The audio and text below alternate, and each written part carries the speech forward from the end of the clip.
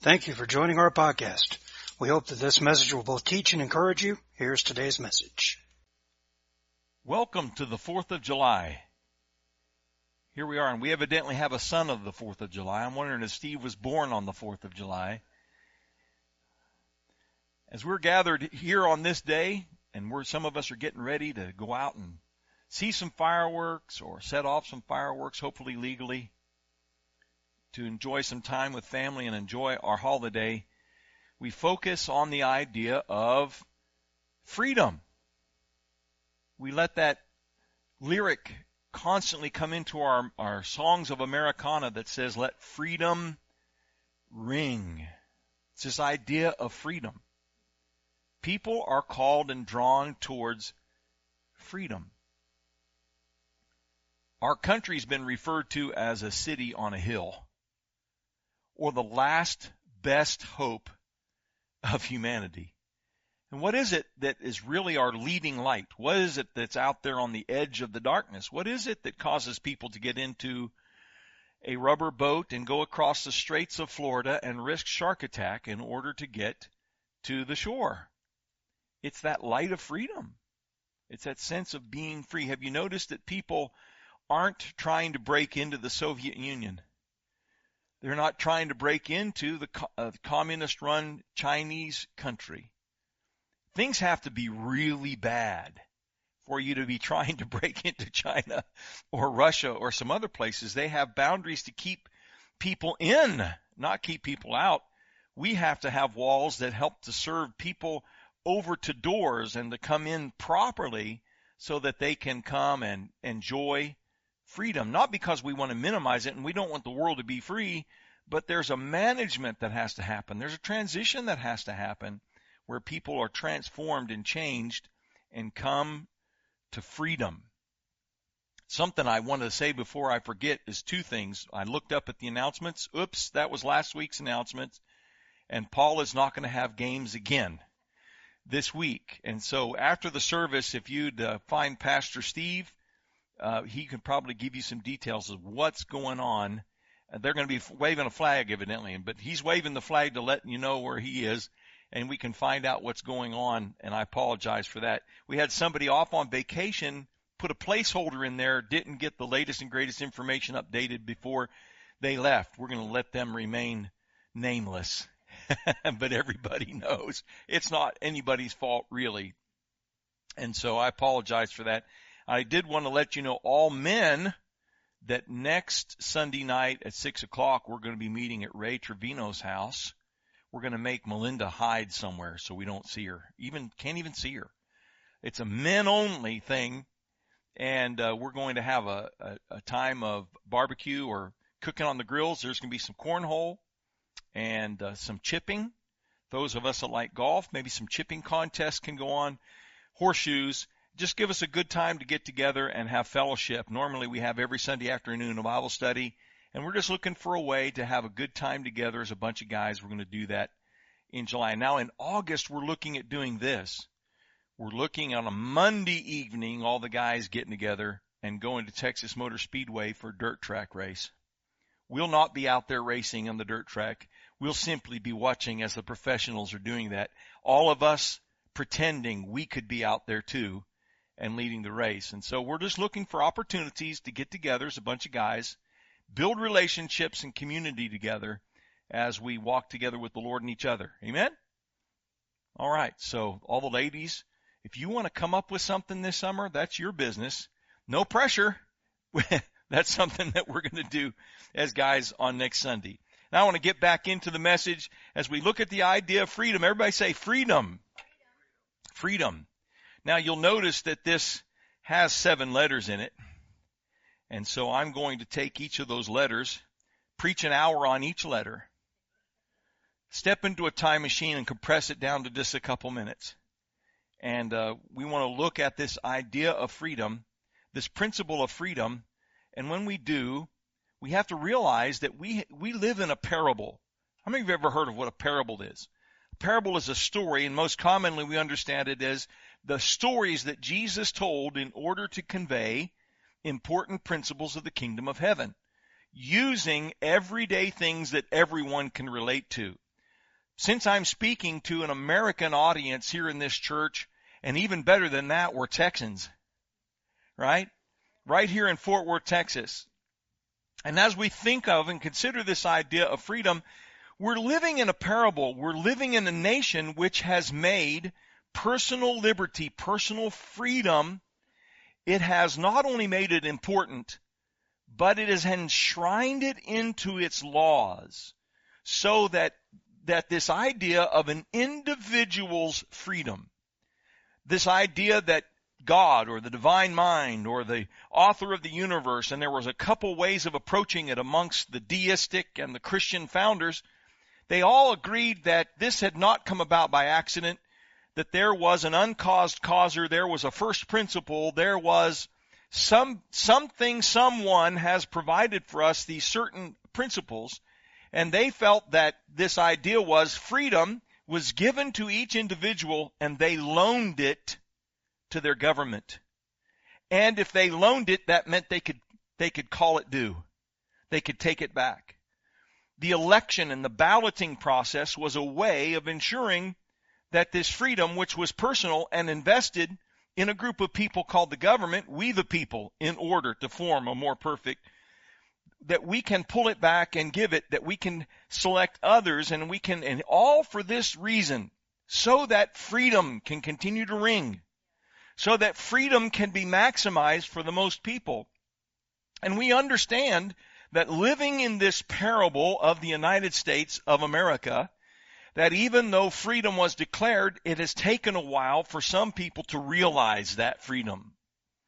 That we established at the very beginning by imperfect men this idea that there was this perfect principle called freedom, and that it would be set up in such a way as that eventually everyone could benefit from it, even if it meant the undoing of some of the systems which had perpetuated anything less than freedom. Martin Luther King Jr. assured us that there was something that we had been promised, he said, as a people, but we are here to lay claim to that which has been promised to us by the Constitution of the United States of America, that all men are created equal and they are endowed by their Creator with certain unalienable rights, and amongst them is life, liberty, and the pursuit of happiness. What do we find right there in the mix? Liberty. Another word for that, a perfect synonym. Freedom. Everybody say freedom. And so as we are living out that parable, how many of you know that we're not in a perfect country? That we're not amongst a perfect people? And in fact, we're trying to constantly work on doing it better. But we are living with this concept that binds everybody together unique in all of human history and in all of the political structures on the planet today, and it's this idea of freedom. So first things, where does this freedom come from? 2 Corinthians chapter 3 verse 17 says, where the Spirit of the Lord is, there is what? Freedom. And this is like a first thing. This is like one of the first obvious evidences. This is so obvious that even pagans can figure it out. People who have no religious background, people with no spiritual understanding. And I believe that everybody has this desire in them. Everyone is yearning to be free. People just inherently know they want to be free. Young people want to be free. They have a feeling in them that there is an opportunity here that I can get out here and I can be my own person, I can do my own thing. But what we're doing is we're coaching and mentoring them in the church and in their families, that we can't just go out and just do our own thing. We do what we do in the light of other people, and this idea of freedom, managing that and walking that out. And this comes from the fountainhead. This comes from the very Spirit of God. Where the Spirit of the Lord is, there is what? Freedom. The most out here on the edge, everybody gets it. There is something they desire, and that is freedom. Now we find that angels and Adam first encounter with God is what? Choice. Isn't that interesting? Angels had to make a choice. Adam and Eve had to make a choice. They had to express the principle of freedom and do it in the best way. Now, how many of you know that some people express freedom, but they do it in inappropriate ways? They do it without regard to other people. Here's the choice to Adam. Of all the trees, you may freely eat. There's the word free. And where is it? In the first command of God, he says, of all the trees you may freely eat. He grants him freedom. Freedom of choice, freedom of variety. There are many different trees. Aren't you glad God didn't just create one kind of fruit tree? Why? Because different people have different tastes, don't they? And you can even, have you ever gotten into an argument with somebody over taste? Oh, look, you'll love this. Here, let me put some on your plate. Oh, no, I don't think so. I don't like that kind of food. I don't like that. Well, here, no, just try it. And then when you try it, you've decided, yep, I was right the first time. I don't like that. Now I'm even more confident that I don't like that. We have this idea of choice that's presented to us. And to Adam, God said, of all the trees, you may freely eat. I like that. Then what does he say? Except for the tree that is in the middle of the garden, the tree of the knowledge of good and evil. And where do we find Adam and Eve? Next scene. We find them at the tree they're not supposed to be at, because they want a complete freedom without any restriction. And how many of you know that just doesn't work? There has to be a mitigated freedom. There has to be some boundaries, and God gives them the boundary. First of all, you may eat freely of all the trees except for this one. Now, this is such an important principle. God is so committed to freedom that this is what the Apostle Paul said in Galatians chapter 5, verse number 1, the very first part of it. He says this, it is for freedom that Christ has set us free. Let me phrase that a little bit differently. It is for simply the sake of freedom. Freedom is so important, integral, and part of God, because this is his nature, is to be free and to set free. This is God's undeniable nature. And it's for that sake of freedom, which is the character and aspect of God's nature, that Christ has brought us into what? Freedom. What happens when a person is set free by the blood of Jesus, when he is encountered by the convicting of the Holy Spirit and comes to the grace of God in repentance, and salvation occurs in their spirit, and now they're born again, and now they move into a position of what? Continually expanding their freedom. Kind of reminds me of our country. It began in the idea of freedom, and yet has been living a parable of going on to discover just the ramifications of that freedom. Some of the pitfalls of that freedom, some of the difficulties of that freedom, some of the injustices that can happen in the name of freedom. But we find ourselves living out that story now for what? 245 years. It is for freedom, or the sake of freedom, it's for the idea of freedom, that Christ has set us free. First principles. God is concerned about freedom. And the plan of salvation is all about making free. You can listen to the words of Jesus as he goes to his baptism. And he talks about the Spirit of the Lord is upon me. And he quotes from Isaiah chapter 61. And he says, he has anointed me to do what? To proclaim liberty to the captives. This is first things. This is first principle. First things first. It is for freedom that Christ has made us free. So then we can go on to the next letter, R, revealer. Freedom is a revealer. Freedom can be thought of as a light, can't it? We talk about the United States and being that last great light, that last great hope of humanity. We heard President Ronald Reagan and various other would work that into their speeches and talk about 1,000 points of light, which was George H.W. Bush, number 41, president number 41. Ronald Reagan talked about the last best hope, that was this city that was on a hill, that we stand in the world very unique. Why? Because of the commitment to freedom. But this light of freedom is also a revealer. Listen to what Peter says. He says, live as free people, but do not use your freedom as a cover-up for evil. Now, has our country fallen prey to that? Have we had people in our country fall prey to, in the name of freedom, enslaving others? Absolutely. Mistreating others? Absolutely. This is the story of humanity. At the very first blush of light, this is the light of freedom. But how do we deal with this newfound freedom? We know as parents raising children, we're actually working and equipping them to handle freedom. How to manage freedom, because this is a powerful commodity. This is a powerful entity in somebody's life.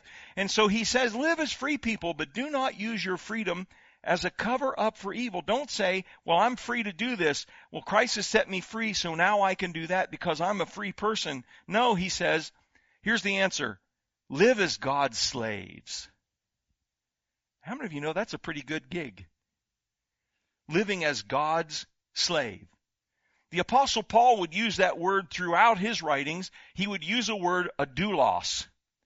This is the nondescript servant that hardly anybody sees and yet gets all the work done. Everybody just takes for granted this kind of servant who's cleaning the house, serving the meals, and doing everything, but by the time the guests arrive is not seen. Much like children of another age, they were seen but not heard. The harshest kind of doulos slave was the imagery of being in a galley. That was somebody who was in the depths of the boat pulling on the oars. And there was a cadence and a drum beaten, and in the darkness of the depths of the ship, they would be pulling on that in unison, and they were providing the motor for that craft upon the sea. It didn't have to rely upon the sails, didn't have to rely upon the wind. It had human power, and that's the very image of that slave, that servant that the Apostle Paul is talking about. Somebody who will get in the depths of the boat where nobody can see and nobody can know, and they live as free people and yet put their hands and their shoulder to something that is valuable for everybody else. We're in the freedom business, but we don't look to ourselves for that freedom. We look to God, and we don't look to ourselves to enjoy that freedom. We look to maximize it to everybody else. Freedom allows the heart to be revealed. The real nature of a person is revealed in freedom. You know, one of the toughest things that we have to deal with in regard to the prison population is something called recidivism. How many of you like that word? Say that 10 times fast. That'll really cleanse your palate. That might even remove plaque. Recidivism. This propensity for somebody who has been living a life of crime, usually because of broken family situation and broken relationship between parents, most often the father, find themselves under the control and leadership of other alpha males, and then find themselves living outside of the law in the name of freedom. And they find themselves breaking law, being found guilty, and put into the system. Once they find themselves into the system, they're told when to, and here's the irony. They're told when to get up, when to go eat, what they can do and how long they can do it, and everything is scheduled for them from 7 a.m. until lights out at 10 p.m. They have no choice but to be herded into a lack of freedom. They have, in the name of freedom, found themselves imprisoned, and they find themselves living that out. Not uncommon at all for them to begin to discover or rediscover a Bible, begin to pray, find other guys to talk to. There's others who were in there that were living in the name of freedom and found themselves on the other side of the law, and now they had gotten together. But the day comes when they finish their sentence, and they are released again to the outside. And anybody who's been any time a guard and watching human people in there, and they can get so pessimistic too. They say, how long will it be before he's back? How long before he's back? If they notice who has visited him, who hasn't visited him, they've noticed what kind of letters come and what letters don't come, what kind of speech is said about the father or the mother or the family, whether or not they respond and go to the church service. Do they go to the church service because it's a breakup of the day of their monotony on Sunday, or is it because there's something in them that has come alive and they found that the one who really grants freedom is Jesus Christ? And at the end of that road, those guards, those chaplains, those counselors can look at them and say, give him 6 months, 2 years at max. Because there's something that hasn't happened when they've been deprived of their freedom. They've seen that the real nature of the person is not only revealed in the captivity, but it's really revealed in their freedom. Now they don't have to answer to the guards. They don't have a schedule. And they find themselves in the middle of freedom, swimming in an ocean of freedom, where everybody says, it's your life, do what you want. And guess what's happened? Something hasn't happened in their heart, and they find themselves going back to the same old friends, the same old lifestyle, the same old bad decisions, and they find themselves cycling back up in front of the same judge, riding in the same van back to the same institution, and going, how did I get here? Freedom has revealed your heart. Freedom has said something to you about your heart, and it says that your nature needs to be changed. Freedom tends to bring out the real nature of a person to play, and it's a revealer. Letter E, exceptional. Have you ever heard of American exceptionalism? In our modern historical time, there are a lot of historians or modern historians that resent deeply that term. Because basically many people don't understand what it means to say that there is such a thing as American exceptionalism. This is not simply pride in your team. This is not simply pride in your country. Because if you said it was that, then you could say, well, Germany has a sense of exceptionalism, and Great Britain has a sense of exceptionalism, and Japan has a sense of exceptionalism. But it's a very specific technical term, which means we have arisen amongst all the countries of the earth under very different circumstances. In that other countries have chosen a way of revolution, and they have ended with up to 100 different changes in their constitution and constant revolution and no stability in their country. But what makes America so different?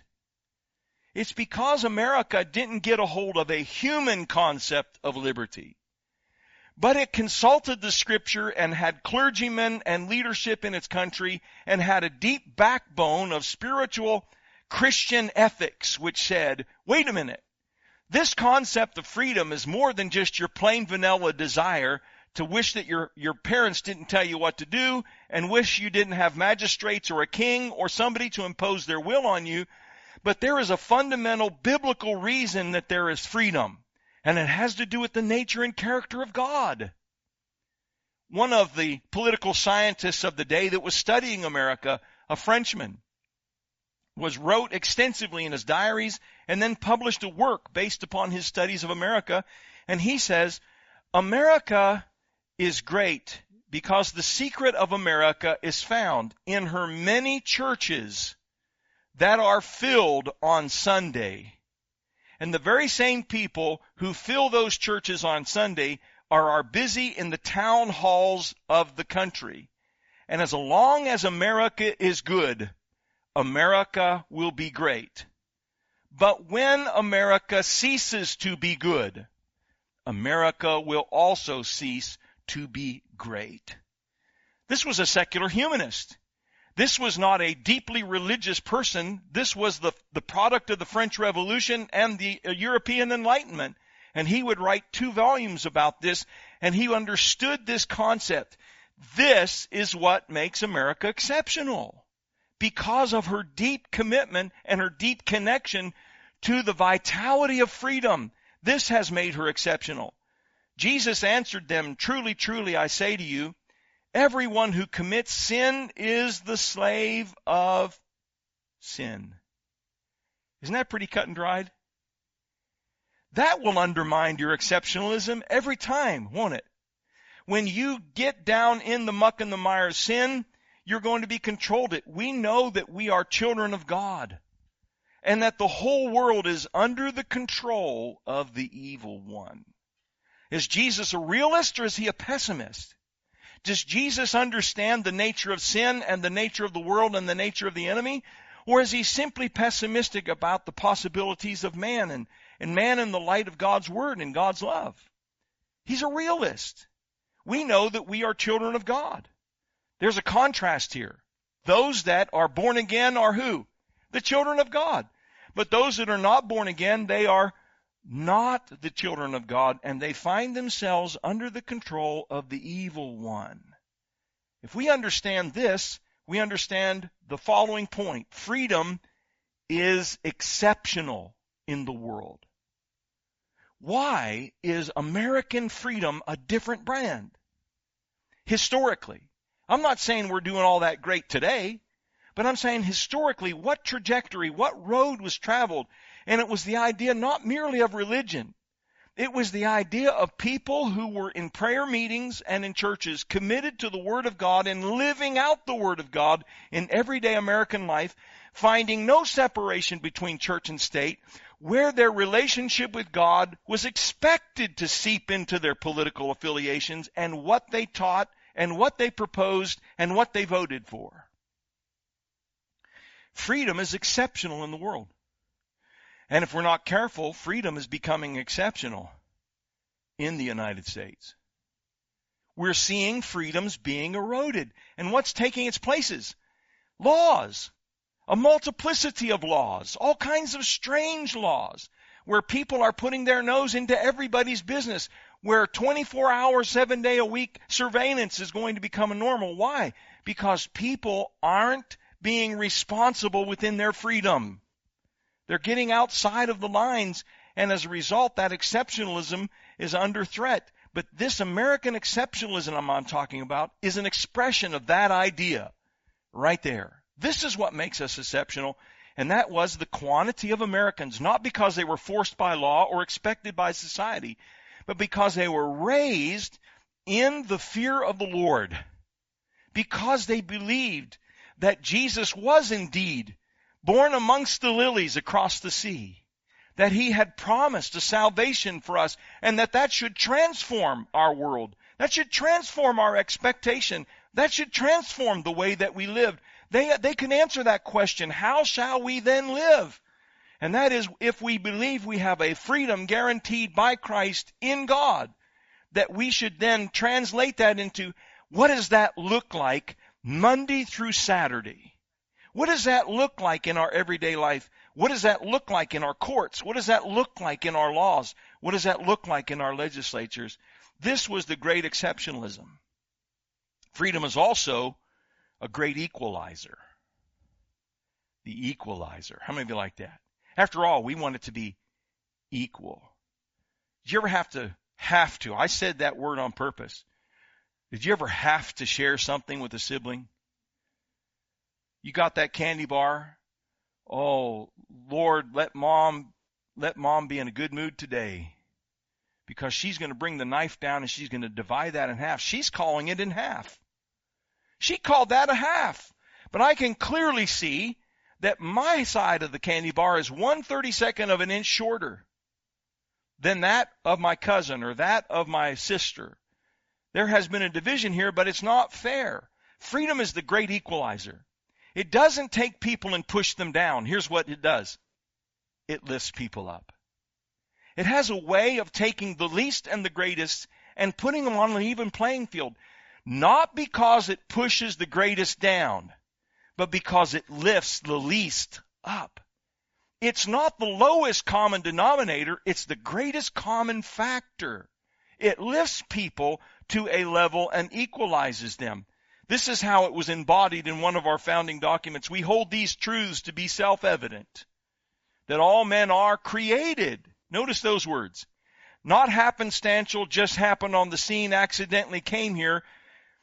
All men are created equal, and that they are endowed by their Creator, not the government, but by their Creator, with certain unalienable rights, that amongst these are life, liberty, and the pursuit of happiness. This is the idea. The outcome cannot be determined by the law, cannot be determined by the principle of freedom, but the opportunity is made available to everybody. And don't you love to see those stories of somebody who just one generation ago found themselves on a raft, bound together, and braving certain death across the Florida Straits or some other place, some other tributary, some other situation. They were cast out from their country. They were hunted. They had found that they had a right or an ability to come here, and the doors were open to them, and they just had to make it.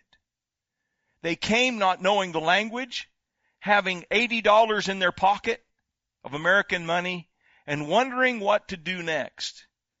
And then finding somebody who took them in, somebody who was related to them, somebody that was a person of faith that opened up an institution to them. And they learned the language, learned the culture, came through K through 12. They finished and they went on to graduate school. They finished that and they find themselves as being one of the top neurosurgeons. They find themselves maybe being elected to Congress. And their story is, my parents could not speak the language, did not know the culture. I was raised in the language and the culture, and my parents expected that of me, and they supported me, and now I stand before this group of people representing them in the U.S. Congress. Maybe as a senator, maybe as a congressperson, maybe as a state senator or a state house representative, finding themselves moving from the least to a wonderful position. How did they even dream they could have done that? It is not because they were guaranteed that dream. They were simply guaranteed the opportunity to proceed that direction without anybody getting in their way and stopping them by the course of law. Isn't that great? Why don't you applaud the idea of freedom in that sense? And here's what we are given, is we are given the right to pursue. We're given the right to go after. We can't be deprived of life or property without due process of law. No one can stand in our way legally. We simply have to go after it. Nobody said it would be easy, but it would be guaranteed as an opportunity. It's a great equalizer. I love those stories. We've also seen people who have started out great, had every opportunity and every resource, squandered it all, and found themselves dead last on the lowest rung of humanity. Why? That wealth and that family prestige didn't guarantee them anything. They had the freedom to fritter it away, and they did. And they went to the bottom while somebody else rose to the top simply because they had what? Freedom. Freedom. Now, it needs to be defended. How many of you know freedom's not free? Life has to be laid down to secure freedom. That's why I continually say that the red of that flag, which was talking about courage, and the ultimate act of courage was to be wounded in defending the liberties of others, whether it be a fist fight or a gun fight or a knife fight or a battle, a pitched battle by opposing forces. We have a book entitled The Red Badge of Courage. This is the color of freedom. Freedom requires the cost of human life, the willingness to hazard one, to bleed. It may not mean death, but it certainly means the offering of blood, putting one's life on the line for somebody else. It has to be defended. That Galatians chapter 5 verse 1 goes on to say, not only it is for freedom that Christ has set us free, stand firm then, and do not let yourselves be burdened again by a yoke of slavery. Here's the warning. Freedom is God's idea. God has done everything to grant to you freedom. Now here's what you have to do. Here's what's up to you, even as a believer. And what is it? Stand firm then. You know what that is? That's a call to battle. That is not prop up the lazy boy. That is not put your feet up and get a glass of your favorite beverage. No. That is stand firm, meaning engage, take your footing, and be ready, because you need to defend this ground that you have taken. Freedom is not free. It has to be defended. And do not let yourselves be burdened again by a yoke of slavery. That's so true for believers, isn't it? Because that's the game of the enemy. The game of the enemy is, I may not stop you from being born again, but once you have become born again, there is a walk of faith that lays in front of you, and if I can interfere, stand in the way, and do everything I can to get you sidetracked with eye candy, I can get you in another bondage and put you in another form of slavery, and you may not even notice. Wow. What did Jesus say? He has anointed me to preach liberty to the captive, to set at liberty those that are captive. So we have to take the ground and not let it be given back again. I must say I am concerned that in our country there are too many people who in the name of freedom are willing to give away the ground that was captured in the name of freedom, because they have confused what freedom is versus what licentiousness is. Here's one of the things that Jefferson wrote in a letter to William S. Smith, a diplomatic official in London, on November the 13th, 1787. This is after the American Revolution. They're working on the Bill of Rights and the Constitution. And he says, the tree of liberty must be refreshed from time to time with the blood of patriots and tyrants. It is its natural manure. What's he saying? In order for freedom to be maintained, there must be a fight. Because tyrants are always interested in taking freedom. And people who have tasted of freedom always must be willing to take a stand and fight back against the tyrants. Because tyrants are the irreducible, constant enemy of freedom. And who's the biggest tyrant of them all? Lucifer, Satan, the great dragon. He stands against us as a tyrant. And Jesus said the whole world lies in the evil one. They're under his command and control. But I've come that you might have life and you might have it more abundantly. I've come to set people free. Offered. Not only defended, but it needs to be offered. As I've quoted Jesus already twice this morning, the Spirit of the Lord is on me because he has anointed me to proclaim good news to the poor. He has sent me to proclaim freedom for the prisoners and recovery of sight for the blind, to set the oppressed free. The thing about freedom is it must be offered. And aren't you glad Jesus came to talk about freedom and to offer freedom and to do something about freedom? It has to be offered, and it's offered as a gift. It's something which always costs the offerer more than the person who's willing to receive it. The offer may be given and the opportunity afforded. It is the response that is critical. That people hear of liberty, people hear of freedom, the most basic light of God, and that they respond rather than, oh, well, that's fine for other people, or that'll never happen in my day, or that won't happen for my family, or that'll never happen for me. I'm going to submit to this tyranny. No, the offer must be given. And aren't you glad God's offered it? And others have offered it throughout history. You've been offered freedoms because people made the offer to you. It's the response that is critical. We can't yawn and say, oh, well, that's just freedom. That's who cares? We as Americans sometimes do that. Meanwhile, there are people around the globe who are saying, are you kidding me? You have the freedom to do that? You can actually criticize the government. You can actually talk about what's better and what's not as good. You can actually offer your opinion without anything pushing back. And as Americans, we have to say, well, we used to, but nowadays we get blocked and banned and canceled. We might lose our job. Does that tell you what's going on? That's the erosion of freedom by tyranny. The offer must be given, but it must be responded to. That's what's critical.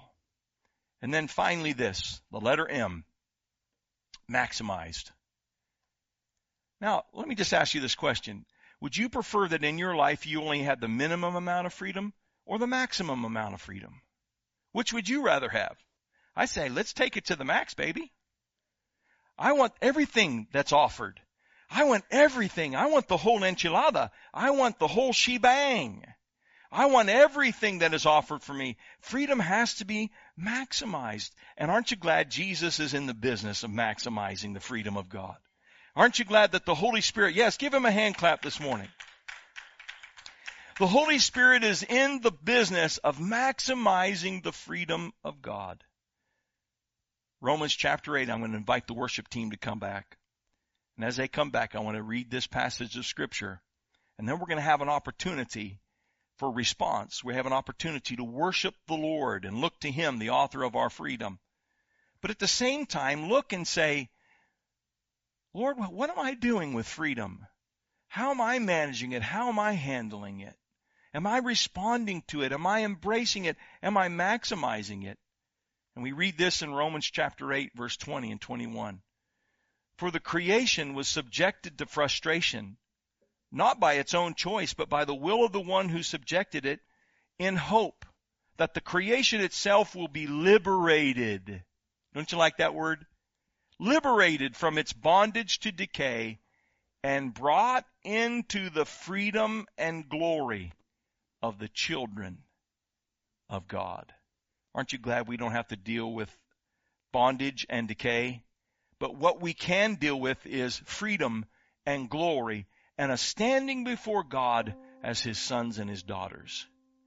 So as we go into a time of worship and close out this service this morning, you have an opportunity right where you are or up at these altars to respond to this message. It's about freedom. On July the 4th, the day that we talk about the Independence Declaration, we declare our freedom based on certain principles away from another nation that turned out differently for this country like no other. Why? Because it had its roots in this idea of the freedom of the Spirit of God, the freedom of the Word of God, the freedom of alignment with the God. We can ask ourselves this question: how do I need to respond? Am I maximizing that freedom? Am I standing my ground against the enemy? Am I bringing this without fear into the atmosphere of my family and my job and my situation? Am I shining as a light in the darkness of the freedom of God that's first of all in my spirit and then can become real in the world in which I live? What a great day to think about that, a day that's dedicated to freedom and what it really means to be free. The Lord in His mercy and loving kindness has extended to us this great gift of freedom, spiritual freedom, and we can know that in Christ. We have the privilege of living out a parable as a nation of freedom, and we can use that freedom in such a way as to maximize other people coming into that freedom. What a great calling, what a great opportunity, isn't it? What a great opportunity. So Lord, we just thank You for this grace, that this freedom would ring in our hearts, that we would realize once again it comes from You, that we would become vessels of freedom, that we would walk and epitomize this noble calling to reflect Your freedom. Now, Lord, I speak grace and peace upon everyone in this house and everyone that's watching by way of YouTube and Facebook, that they could connect to this principle of freedom no matter where they are on the globe. This is Your ambition. This is Your desire, that people will truly be free, and they can only find that freedom in You. Lord, we ask so as we go in Your grace and Your peace, that freedom will ring in our hearts, ring out from our lives, and people could be drawn to that freedom that You promise. And we ask that in Jesus' name, and everybody said, amen and amen. Lord bless you. Have a great day.